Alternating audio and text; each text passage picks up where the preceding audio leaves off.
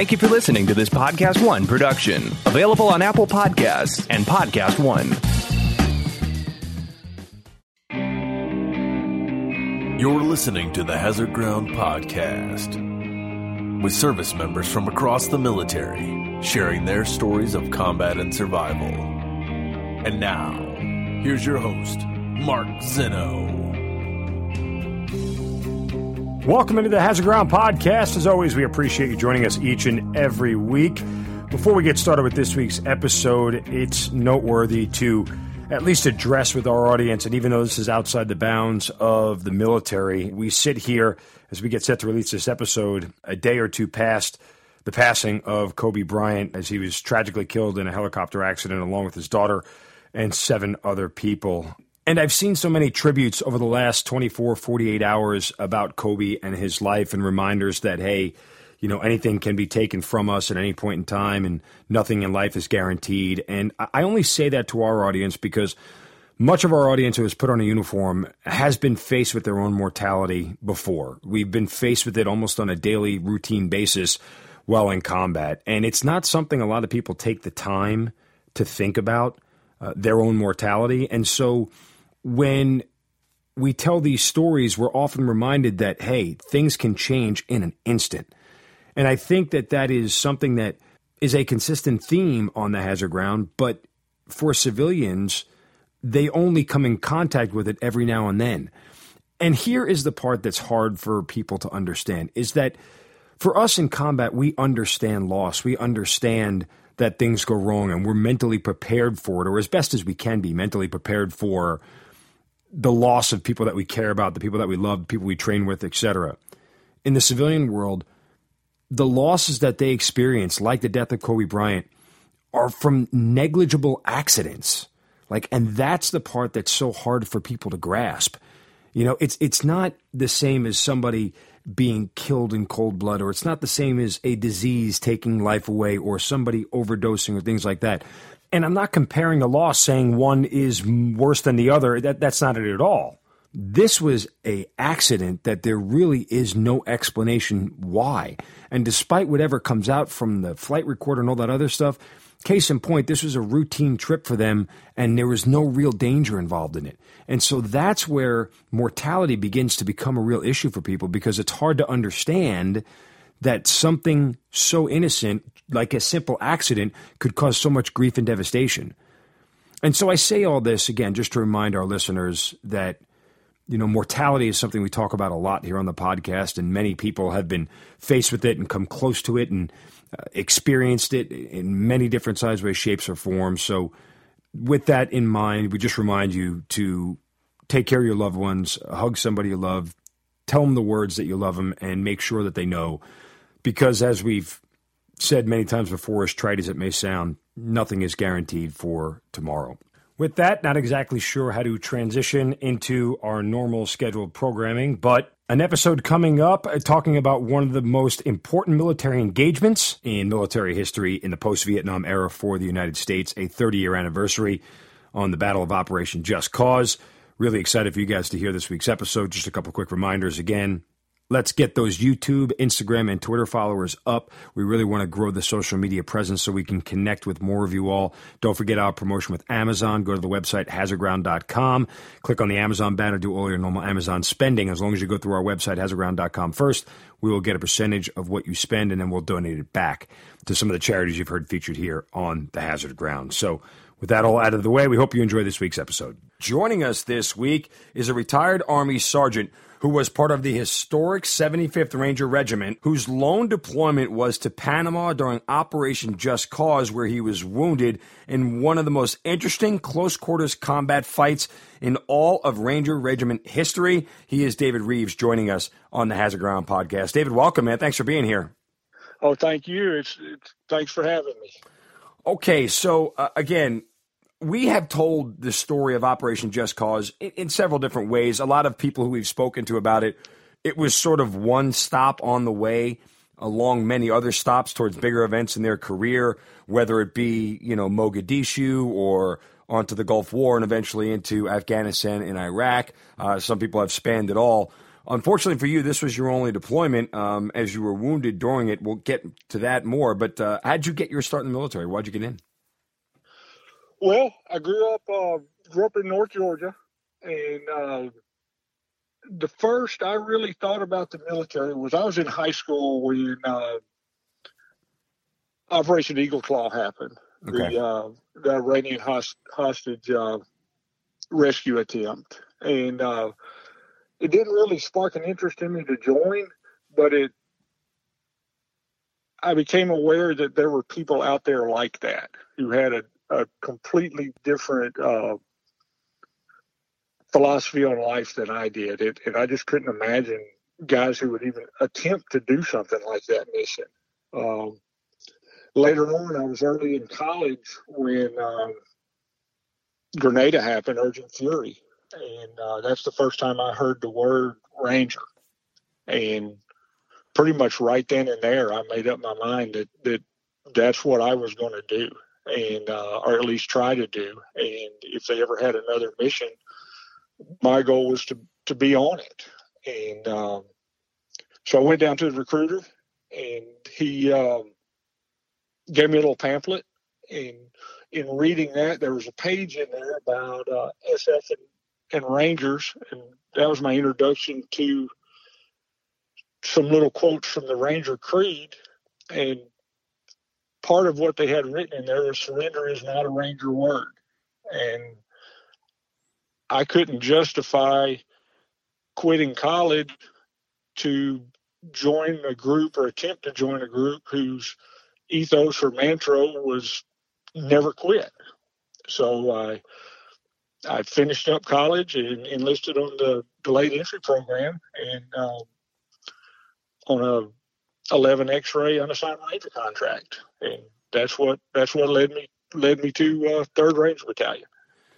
What'd your parents say? Because obviously, I mean, you know, again, college set you on a different path at that point in time. Not a lot of people go to college first. Back then, when people were signing up, it's because they couldn't go to college, right? Like guys in your era who signed up obviously pre-9/11 and even pre-Gulf War are guys who, you know, kind of were looking for a different path in life, right? A lot were. And I was surprised at the number. We had several college graduates in my platoon, but by and large, you are correct. And after I went in like 3 years after Grenada, so 4 years after Grenada, so they had seen my desire for it stay and not wane during that time, and so they were fine with it. They would not have been happy if I would have quit school and went into the military in, say, November of '83, just as a reaction to Grenada. I don't think they would have approved of that, but they were happy with the way it happened. Okay, so you get to basic training. Is it what you thought it was going to be? Was it physically challenging for you? Basic was basic, and is the best way I know to say it. I had spent obviously a couple of years knowing what I wanted to do and preparing for it. I'm a long ways from the fastest, the smartest, or the strongest, but I was a little disappointed and thought I might have made a mistake. The Army was coming in as a civilian. The Army was not what I thought it was. What'd you think it was? I didn't know. You know, it's hard to explain. I thought I was going to be some high-speed guy out snooping and pooping and doing all this fancy stuff right off the bat, I guess, would be the best way to say it. And you come in and you start at the beginning and you start learning and you get put in your place and you learn and go from there. And so I'm completely fine with it now, but it was a little bit of an eye opener to me when I began. That said, did you feel like you had made a bad decision? Like maybe Ranger School was going to be too much for you?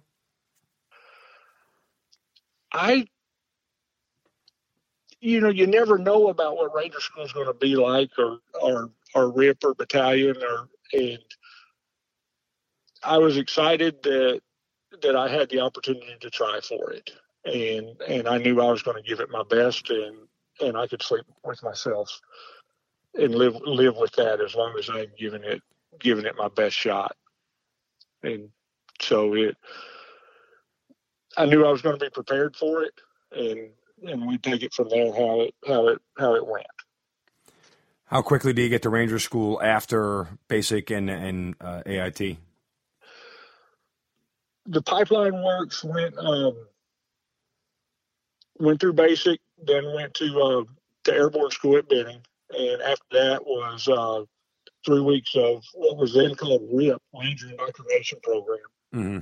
And from there, I went on to the battalion, and I was maybe 4 months before I got my slot. My slot came as a little bit of a surprise. We were actually doing a 3-week training deployment down in Panama, and I had no idea where I was on what we called the merit list. But the platoon leader came up to me as we were on the birds heading back to Benning from Panama and asked me if I could pass a PT test. And of course, being a young PFC, there's only one answer to that, and that's, yeah, I can, sir. And he said, well, good, you're going to pre-ranger as soon as we land. And that was my preparation for pre-ranger and ranger school right there. And so I was in an M60 team, and my gunner I went straight to pre-ranger barracks and landing, and my gunner brought all my gear over to me the next morning, and I clashed up with him. Okay, so as you start this whole process, what are your thoughts and feelings? Oh, I'm thinking I'm where I want to be. I'm doing what I want to do. I'm going to do my best. I'm definitely not going to quit. I think I can handle it, and I'm just going to go for it. And there's a lot of Ranger school stories out there, and it's a kick in the teeth. And somehow or another, at the end of it, they decided I was worthy to get a Ranger tab. But it was a lot of work. There was some good luck. There was some some things. You're going to have your bad days, and I certainly had mine. And did my best to help others when they were having theirs, and they would pull alongside me and help me on my bad days. And we made it through. And 58 days later, at that time, I was standing out on the parade field getting a Ranger tab pinned on me, which in the battalion that moved me up from a PFC to a specialist E4, and I came out, and then I was an M60 gunner, and that's how Ranger school went. And it was a big step for me. I was happy. I felt like I'd accomplished a major goal in my life at that time, and it was difficult, and I was proud of myself. Best and worst part of Ranger school for you personally? Oh man, worst part of Ranger school. Best part is probably realizing that I was what we call tabbed out, and that is you've completed all the requirements, and now I'm just not going to mess up bad enough to get kicked out here in these last few days. Worst part, I was what we called a droner. I would, it was hard for me to stay awake that long. I definitely learned how to walk while I was sound asleep. I remember one day, we had a desert phase then, and it was out in Dugway, Utah, and it was our last phase. And I was walking point on a platoon-sized movement, and it was in mid to late November and snowing really hard, and being from Georgia, I never had really seen snow like that. And I just pretty much just went to sleep while I was walking, being hypnotized by that snow. And I looked up and I see a guy in front of me, and I think it's another patrol that must have walked up on the back of. So I jogged up there and asked him who he is, and he's the rear security, or the last man in the patrol that I was walking point for. Every single one of those guys had walked right past me, and I was still walking. I was just sound asleep and oblivious to where I was going. And that was my first time ever in a desert environment and wide open spaces like that, and snow. And that was probably one of my worst ones. Some other guys who were there probably could think of some worse that I did, but that one sticks out. That's a great story. All right, so you finish Ranger School and you're moving on. What year, month is this when you graduate? I graduated Ranger School in November of 1988. Okay. And you're going right to the 75th Ranger Regiment, right? Right. Oh, I'd already been there. Okay.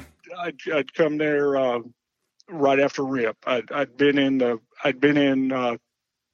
regiment for 4 or 5 months probably at this time. All right, so it's a little bit of time before you have to go to Panama. What is anything going on in the lead up before you start hearing the words Panama? We started hearing the words Panama right away. Oh, really? And we were hearing about Panama in 88, and we were actually practicing some contingencies for it throughout 88. In 89, we went to Puerto Rico. Then in the summer, we made our second trip to Panama and working in out of Fort Sherman in the Jungle Operations Training Center there, and came back from that. I went to a school that was then called PLDC, which is the school you go to right before you get sergeant stripes pinned on you. That's it went from PLDC to I think it was called Warrior or something, like Warrior School, or they've changed the name of it so many times. But I just remember when I was a lieutenant, PLDC was everything to the enlisted world, and you would never see sergeant stripes until you completed PLDC. Then they started giving out sergeant stripes left and right to everybody before PLDC. Right, and I was in the regiment. I was one of the early guys that had to go to PLDC, and so I went to that. I think about that time frame is they had a coup attempt in Panama, and some of Noriega's guys tried to take over, and our training seemed to change about that time. They came over. There were 5 or 6 of us from 3rd Ranger Battalion in my PLDC class. They came and got us, and we graduated like 2 days early, and we went to England. And in England, of all places, we practiced airfield seizures for about 3 weeks straight, and came back, did some more training, and then we went into another in late November, early December. We went into another 3-week training period that culminated with a regimental mission down in Florida that, to my knowledge, there never had been a regimental mission before. It was very unusual to be working with our sister Ranger battalions or alongside of them, if not directly. When we probably while we were in the air flying back from that Florida mission, Noriega decides to declare war on us. So, and the other interesting thing about the Florida mission was all the objectives had the exact same names as they had in England.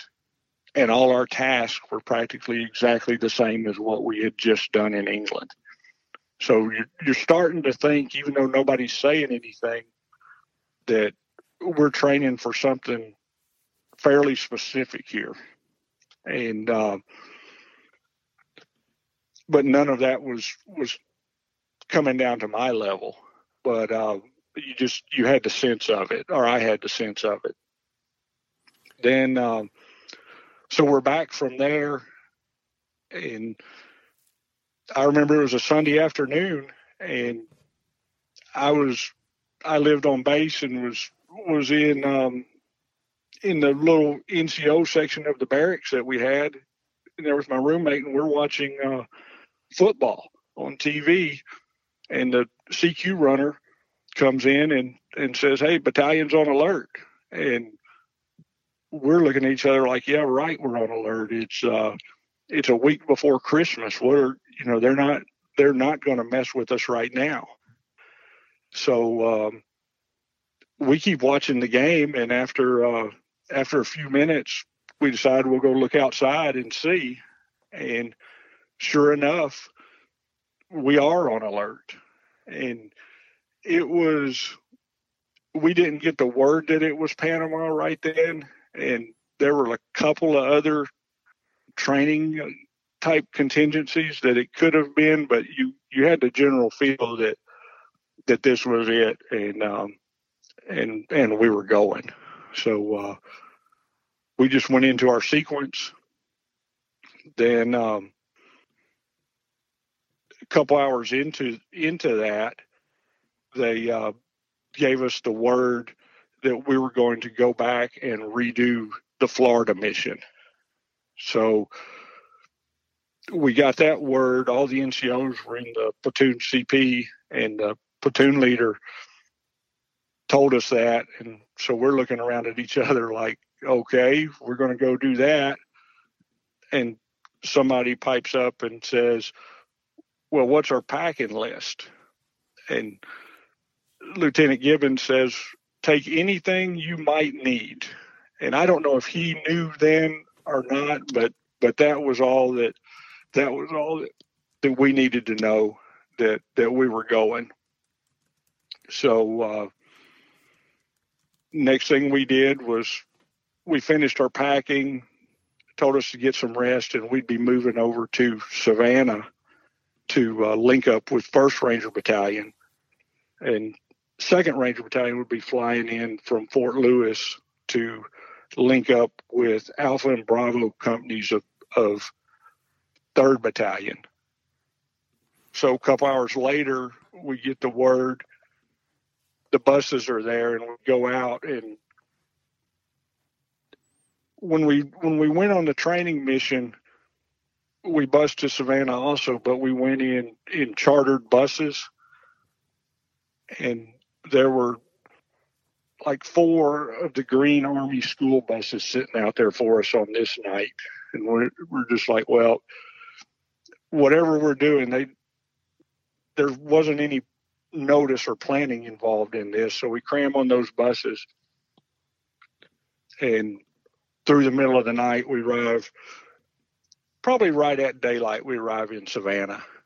And they just told us at the building and the location we were at, they told us just go inside and don't come outside. They were trying not to get any satellite signature for anybody who might be watching us.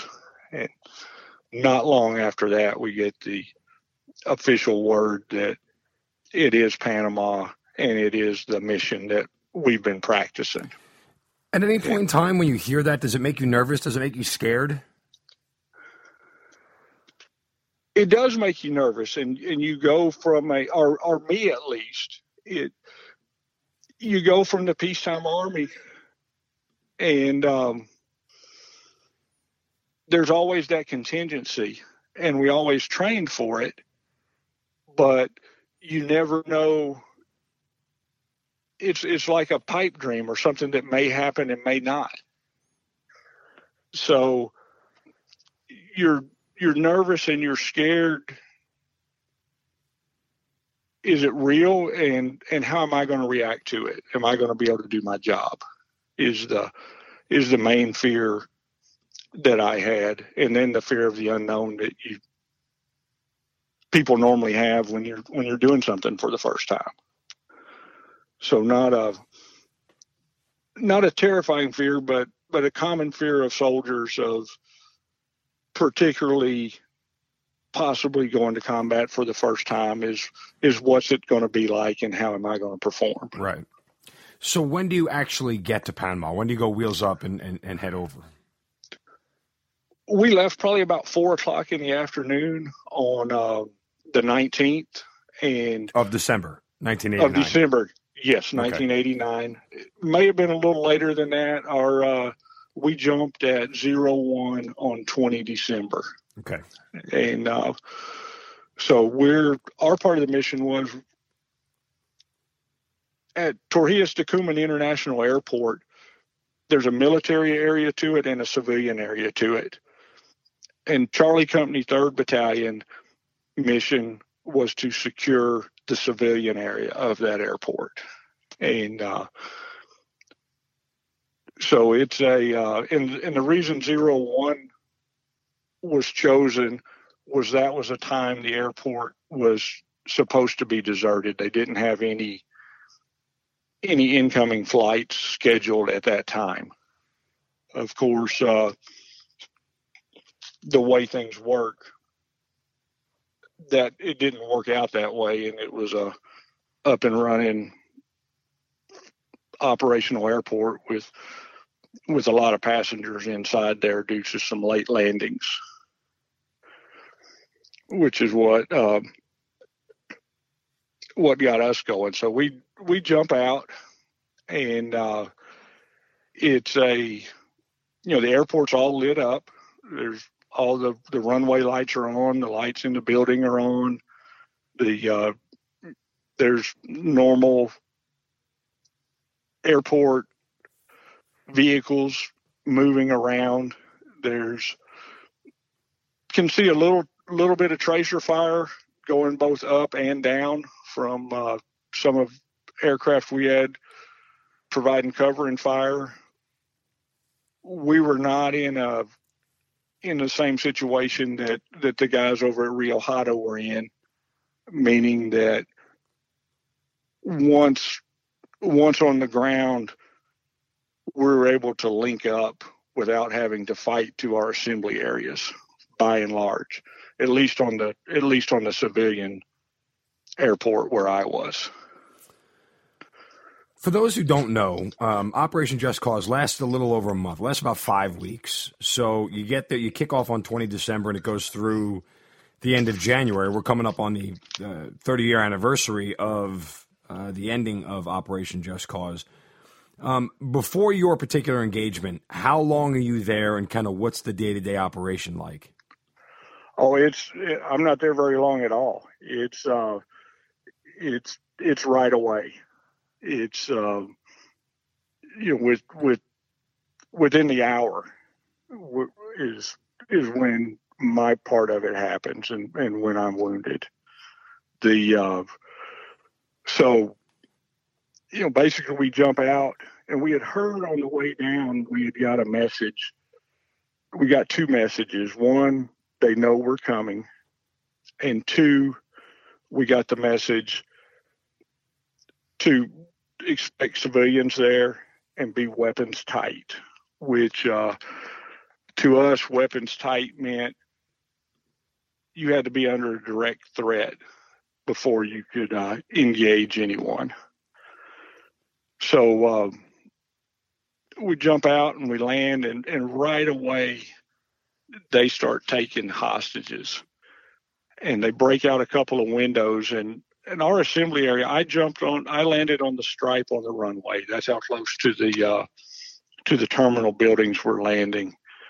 And our assembly area was at probably 200 meters away from the runway out where a taxiway intersects it.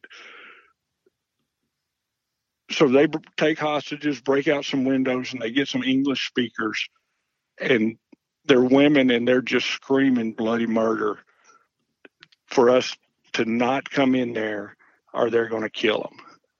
And then they take a baby from one of them, and one lady is just going berserk that they've got my baby, and they're gonna kill my baby.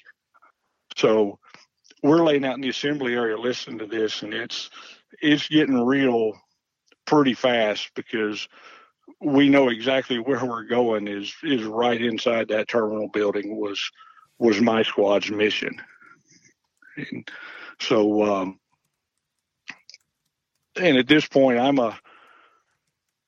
a fire team leader, and we're working we're a 5-man squad. So we've got two-man clearing teams, and squad leader Sergeant Thorland who's directing us, and then he'll backfill for any casualties we take.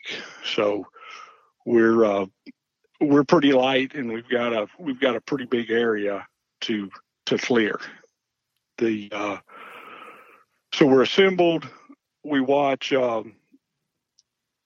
Once we get enough accountability, second squad moves out and clears a outbuilding, which was a fire station, and from there they provide support for us, or overwatch for us. Mm-hmm.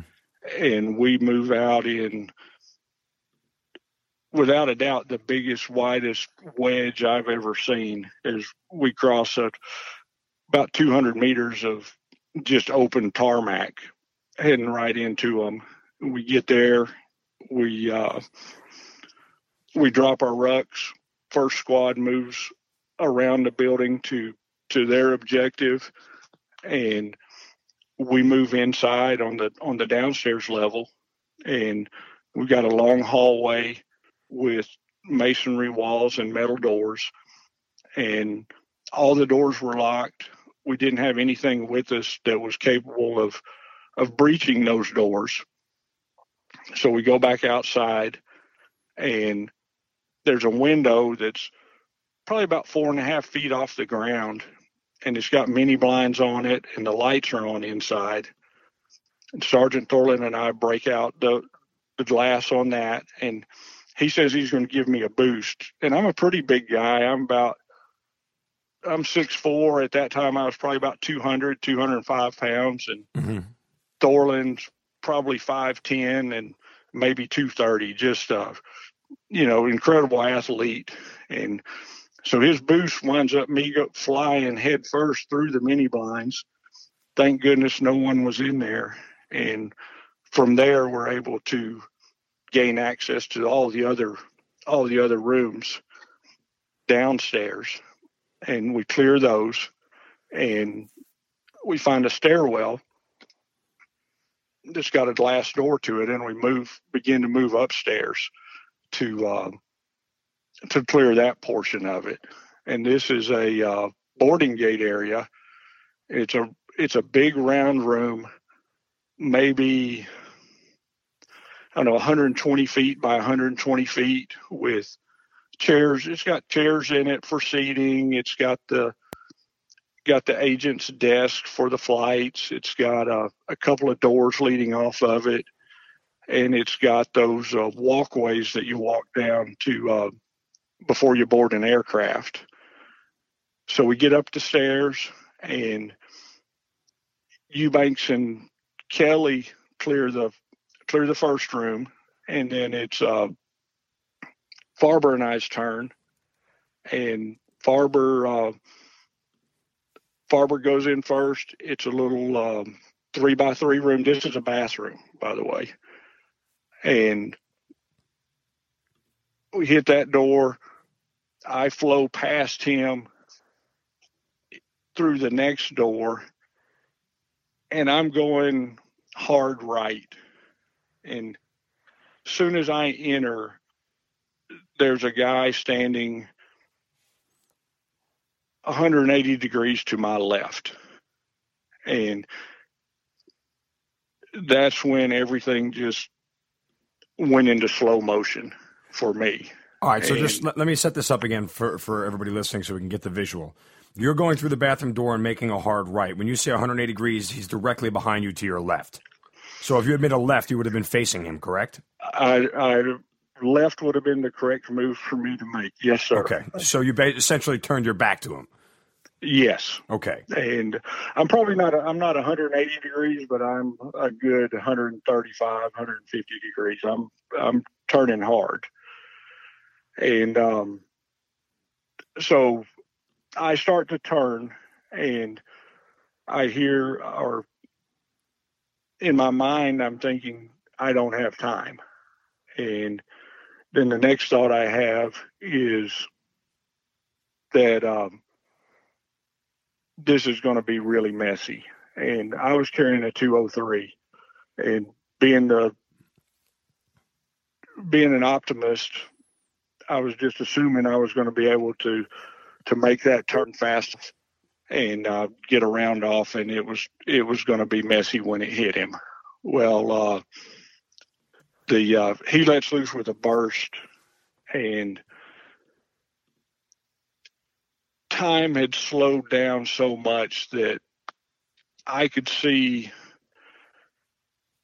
an automatic rifle fire, it looks like just one big flame. Well, to me, it was just boom, boom, boom, like individual shots. And we're I might be maybe 2 feet away from him. And it hits me and just knocks me down as if you would have hit me with a baseball bat across the chest. Mm-hmm. So not real sharp pain, but you're down, or I'm down. And while I'm falling, I knew I was dead. There was no question in my mind, no thought about anything else. So I thought, well, Mom, I'm sorry about that, because I knew that this was going to really hurt her.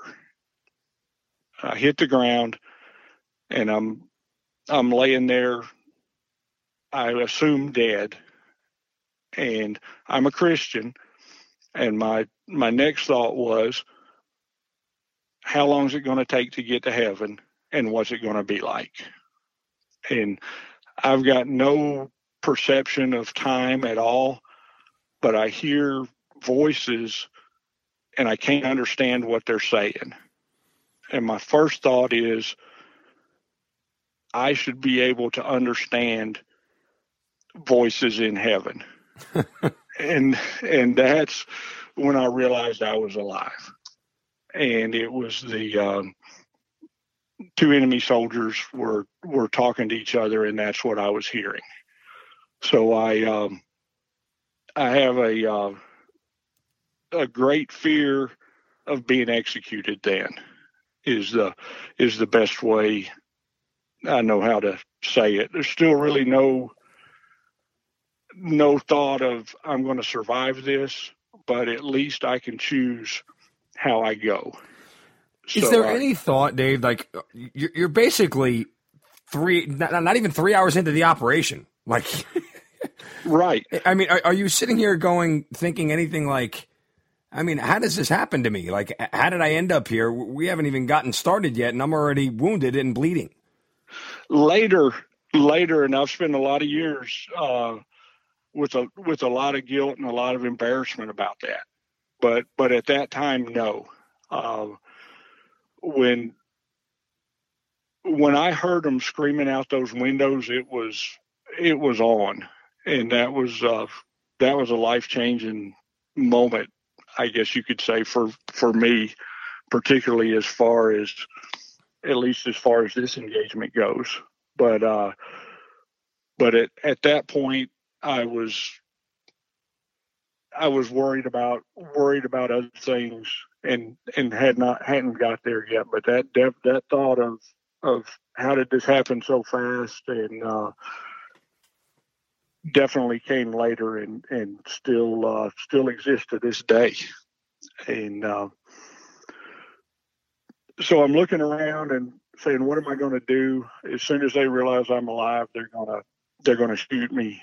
And so I decided to crack one eye open and look at my situation, and I can see my rifle's laying on the floor about 2 or 3 feet away from me.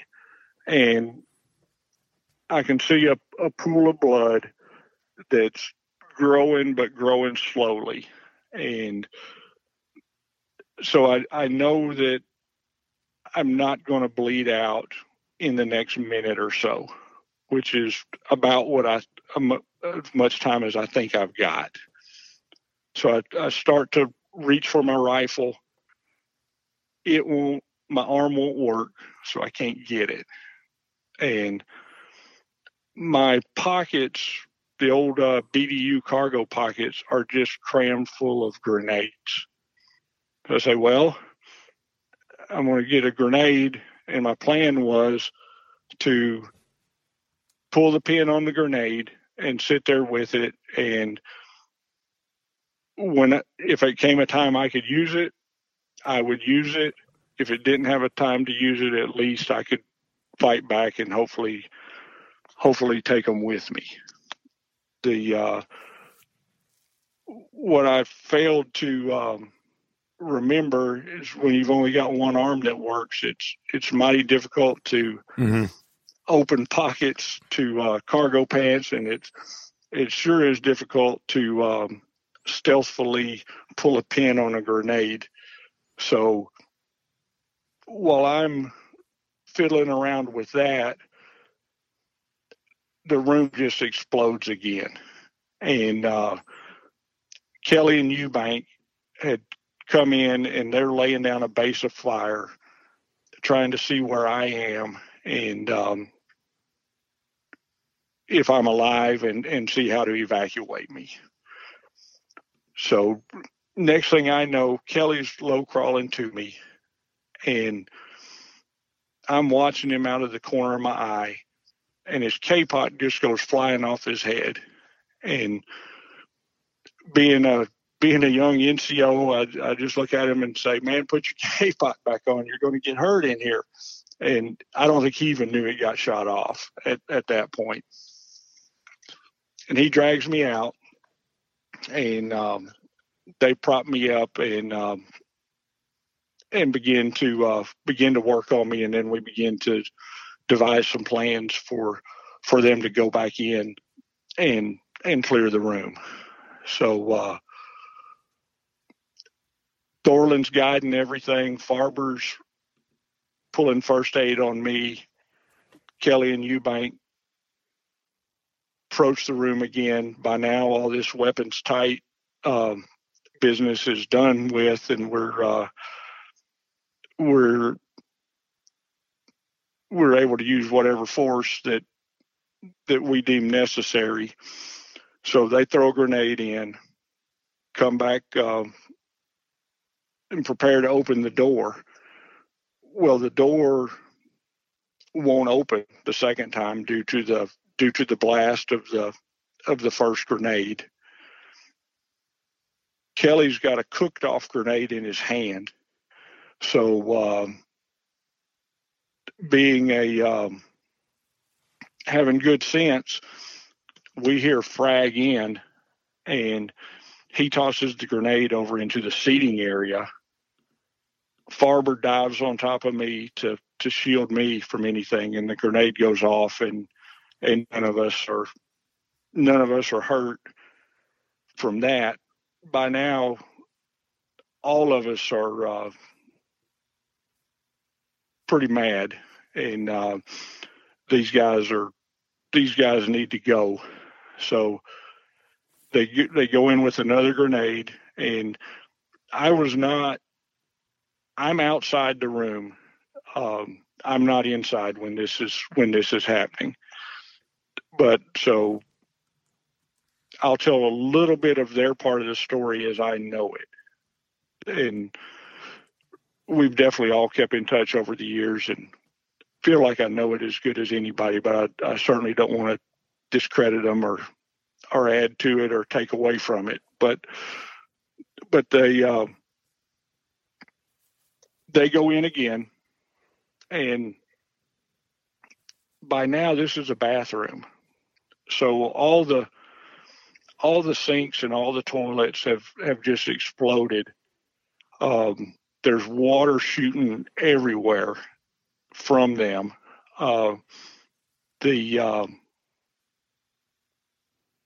There's several inches of water on the floor. My blood's all over the floor. The porcelain's all over the floor. And one of these guys sticks his head out a little bit too far, and Eubank shoots him. Well, Kelly goes over to clear him, and as he does, he slips.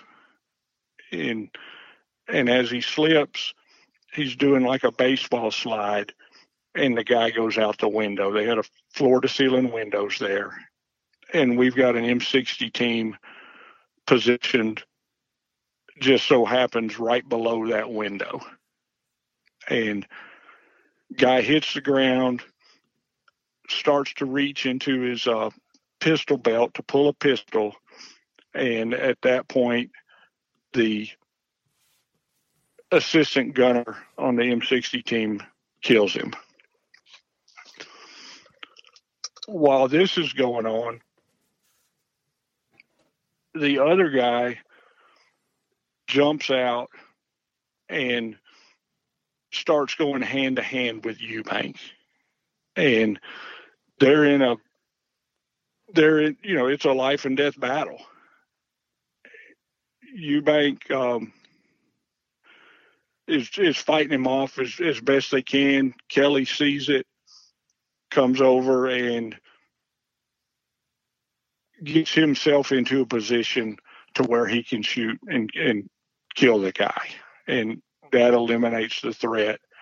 And the room's now secure. So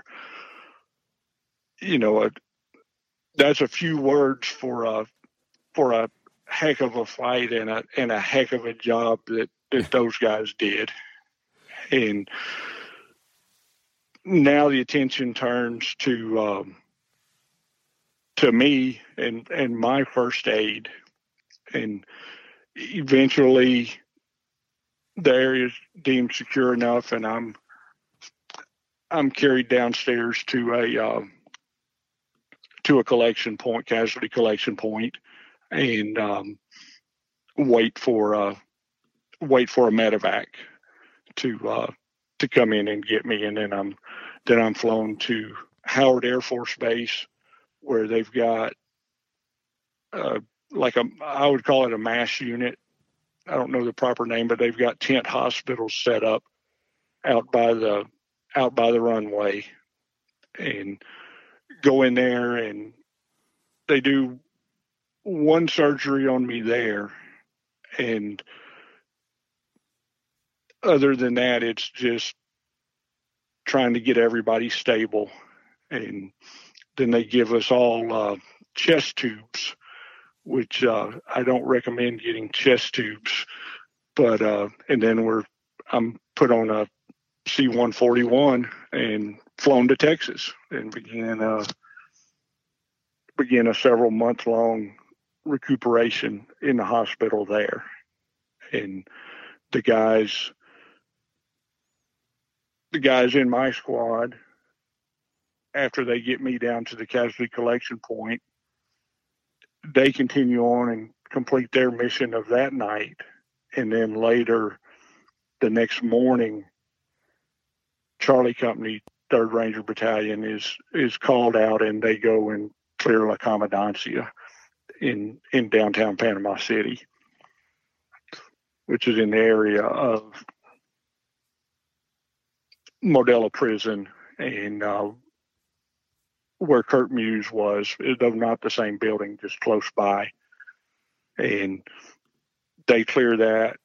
Our platoon takes several more wounded in that part of the operation. And then the guys in Texas, we were at Wilford Hall and Lackland Air Force Base. And so they put us all in the same room, in the hospital, which was pretty neat. So we got to get together, get better together. The rest of the unit continued on and completed whatever missions they were given as for the duration until it was time to come back to Fort Benning, Georgia. That was my participation in it. From then, it was just focus on getting better. Right. I know I'm hurt bad, and I'm assuming that my military career is over, and the doctors I'm completely happy with. They worked hard, and with the technology available, they did. I'm as functional as I could possibly expect to be, particularly from taking a burst like that at that range, and so it worked on getting better. Got as good as it was going to get. I asked the doctor what I could expect, and he said that I was on a permanent no push-ups profile, no jumping profile, and my options in the Army were severely limited. So when they offered me a medical board, I accepted that, and it did continue to get better. Probably that took about a year, and probably a year from the injury, I could do one push-up. Maybe 6 or 7 years after the injury, I could do 10 push-ups, and now I can do as many push-ups as I decide to train to do, and so I'm happy. And the damage to me was one round through the left side, right under my armpit, that came out the center of my back. My rifle was to my front, and it took 7 rounds, and then it hit my collarbone on my right side and blew out about a 3-inch chunk of collarbone and another small bone called the acromion bone. So, and that's what wound up doing the damage to the joint. So proud to have been there, but it was a short trip, like you said, and but it was definitely an interesting one for me. Any regrets about your time in service? No. The only regret is getting hurt. That's the only regret. And I don't want. Obviously, when you go through an intense situation, you relive it many times, and you what if it, and if I'd have done this, and if I'd have done that, how could it have turned out different? And I regret some of what guys in my squad had to go through to get me out and clear that room, and I regret that I was not able to finish my enlistment and the choice of whether I was going to stay and either in the Ranger Regiment or do other things was not an option, and that's the only regret. But the time I was there, I was doing exactly what I wanted to do. And I wouldn't have it any other way, and I wouldn't have I wouldn't have it any other way than me being first through that door. Right. Is there any part of you that when you see how the rest of history unfolds, again, with Mogadishu and Desert Storm and everything else, are you upset that you weren't there for any of that? Yes. I've obviously demonstrated I'm not the world's greatest warrior, but I still, that warrior blood runs through my veins, and to see the men and women that came behind me and the history they've made and the battles that they've been involved in, yes, I regret having to watch that on TV or just to hear stories from my buddies. I definitely regret that, because it's what this generation of soldiers has done is completely remarkable in my mind. What little I know about it, they're so much better and more advanced than we were in our day, and they've fought so hard and brought so much pride to me and to us as a nation, and I definitely regret not being able to participate. How do you reconcile all that now? I mean, is it just something that happened and you're done with it, or does it still kind of haunt you even after all these years? You know, that's a tricky one, and it does haunt me after all these years, and I try really hard not to let a few seconds alter the rest of your life. Yeah, I mean, because in reality, if you were going to make this a career, when you got in, I mean, you would have been part of the war on terror. You would have been in Afghanistan or Iraq at some point if you had done 20 years. Absolutely, I'd have been a grizzled veteran at that point in time. Yes, sir. I'd have been a platoon sergeant or a first sergeant or who knows, but I would have been involved in that. And I was in Charlie Company. It was Bravo Company that was in Mogadishu. So don't know if I would have still been in Charlie Company, or hard to say that I would have been involved in that. But to not have the chance was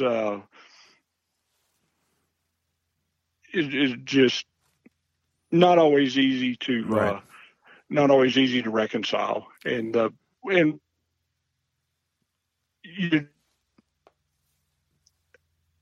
I hate to. I don't know that I could do anything any better. I think my actions proved that I would have maybe done something worse, but I'm very glad I was the first man through that door, because if anybody was going to get hit, let it be me. To take a burst like that and live, if I'd have been in any other position or anyone else in a different body shape or size or any different position, would have been dead. Mm-hmm. You feel the same thing as, why can't I, and why do the soldiers today have to carry that burden, and I'm not able to help other than wave the flag and cheer them on. So, do you still talk to formerly Specialist Eubanks and Private First Class Kelly? Oh, yes. I mean, did they go on to stay in the military and have long careers, or? No, they did not. Farber did. He retired, and Thorland got out during the drawdown in the mid-'90s in one of the Clinton drawdowns. Oh, those were the good old days. Yes, sir. That's right when you came in, I believe. Well, that's how I was basically not kicked off active duty, but they were looking for people. They were looking for officers to leave active duty, and a whole bunch of us had applied for a program at that point in time to send us all to the Guard, and it was literally 3 months before 9/11 is when I left active duty. Oh, wow. And so and fortunately, I say fortunately, I don't mean to speak for you, but you were able to continue serving, able to deploy. Oh, And, yeah. I mean, listen, David, I don't know that I could have thought or picked for my career to work out better the way it did. It's not conventional. It's not the way everybody would have done it, but I'm very, very lucky to have had the career that I've had. I'm blessed to still be alive and all in one piece, but to that end, there are many like you who don't have that great fortune, but still, all things considered, I've been very lucky and fortunate throughout my career, and I don't know that there would be much of it I would change. I tell people I would have been less of a punk asshole as a lieutenant. That I Yes. definitely would go back and change. But as far as the course that my career took, I don't know that I would have wanted or needed it to go any different. I've said, and I've realized this after 20 years, that the Army has a way, and the military has a way of always putting you where you're supposed to be. And I have a lot of trust and faith in that everyone's journey throughout the military is exactly what it was supposed to be for a given variety set of reasons. For you, it was because, as you stated, if you weren't the first person through that door, you, Banks, or Kelly wouldn't be alive today. I mean, they might not have survived those rounds. So I think that we can all look back and wish things had gone different or wonder what things would like if they had been different. But even in your case, David, I don't know that your service or your sacrifice is any less justified, warranted, or important just because the long and the short of your military career lasted less than 3 years. And I appreciate that, and I also agree with that 100%. And going back to if I'd have been completely healthy, who knows how long I would have lasted. And I'm not afraid to admit that even though I loved and was extremely proud to be in the Ranger Regiment, I was a long ways away from being God's gift to Rangers. I wasn't the fastest guy. I wasn't the strongest guy. I wasn't the smartest guy. I grabbed hold of that rope and I held on for dear life and just did the best I could with it and refused to quit. And somehow or another, they decided to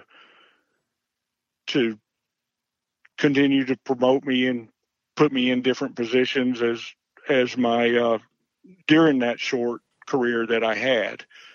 But whether I could have held up, it's a big assumption saying you're going to hold up physically in not just in a special operations unit, in an infantry unit, in any kind of unit. It's a hard physical job. And so, but I agree 100% with you that it happened the way it did for a reason. I sleep good at night with that, but I do feel that I missed getting to participate in all the events that have happened since. However, I'm okay with that. I can live with it. Well, to that end, David, I mean, if you're in that spot, then I'm glad. And certainly, what happened to you, as you mentioned, a lot of people wouldn't have survived. So thankfully you did. And the message and the story still serve not only our listeners, but just everybody in general, that your slice of the pie and your piece of your service it isn't measured in how much or how long you do it. It's just measured in whatever your service time is, that you made the most of it. And I think that to that end, you certainly embodied that whole sort of spirit. Well, thank you. I appreciate that. And was able to come full circle here a couple of weeks ago when about 100 of us went back to Panama. Oh, really? And that was really neat to fly in on a commercial plane into that same airport and walk down those same halls again. And when I got off the plane, got a buddy who was on the plane with me, and we went straight to that bathroom and that gate area. And they've done a lot of remodeling, but the gate area is still identifiable, and the old bathroom door doesn't open anymore, but it's still there, and really neat to see that and to spend a few days with the people of Panama and some other Just Cause vets down there. And you know, I'm so jealous of that. I really, like, we've talked to people, Vietnam vets, who have gone back to their spot in Vietnam. I remember remarking in a journal that I kept during my deployment that I hope to go back to Iraq one day. And now I went back there 5 years later as into deployment, but you know, right. I hope to go back there one day and walk around and, you know, shorts and a T-shirt and just be able to go back to certain spots that forever will be linked in my memory for some sort of catharsis and closure on everything that we went through. And I really hope that there is a time and place where that can happen down the road. Obviously, with the world the way it is right now, it doesn't look like it's going to happen anytime soon, but hopefully it'll happen. But I certainly am jealous of people like you who got to do that. And I hope that does happen. I hope that happens for you too. And I hope the people in those old battlegrounds are thriving, and the result of the fruit of, I'm going to call it labor. I know that's a poor word choice, but the fruit of that labor is realized, and the country's a better place, and the people are in a better position. And it did me good to see that, the growth that Panama has had, and how well they are doing. We were there in '88 and they were in bad shape. Was there in the summer of '89 and it was just a mess. And then in the winter of '89, it was, for the invasion, it was obviously a bad place.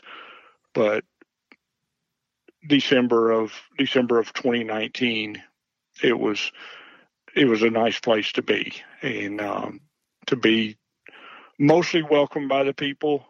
It was nice also, and to walk those grounds and to maybe exercise some ghosts. There wasn't a boogeyman hiding in there waiting to jump out and get me. It was just a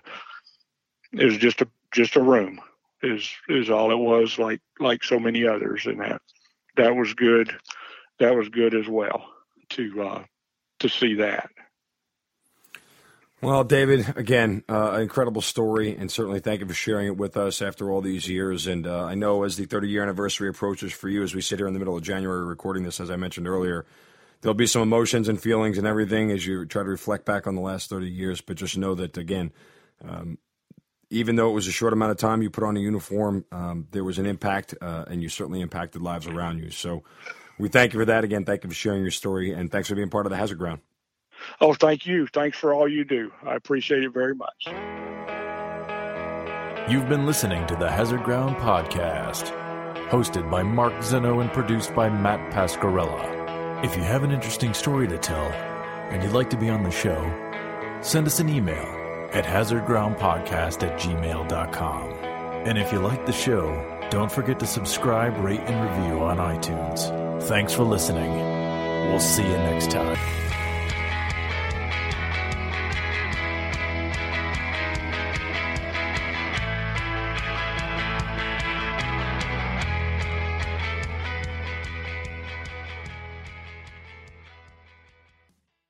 Headlines and hot takes, they have their place. But at our podcast, ESPN Daily, we don't just skim the surface of sports. Dude, I mean, this clearly transcends blood feuds, rivalries, sports. This is something far, far deeper than that. I'm your host, Pablo Torre, and every day we try to dive into the stories behind the athletes. The picture of him in the dugout afterwards just looked like a guy who'd had his heart ripped out. Listen to ESPN Daily wherever you get your podcasts. Right now, the gap between what you should save and what you can save has never felt bigger. The U.S. Bank mobile app can help by finding ways to help you reach your savings goals with personalized insights that fit your real life to make your financial goals feel within reach. Because even our tools are smart enough to put people first. U.S. Bank. We'll get there together. Equal housing lender, member FDIC.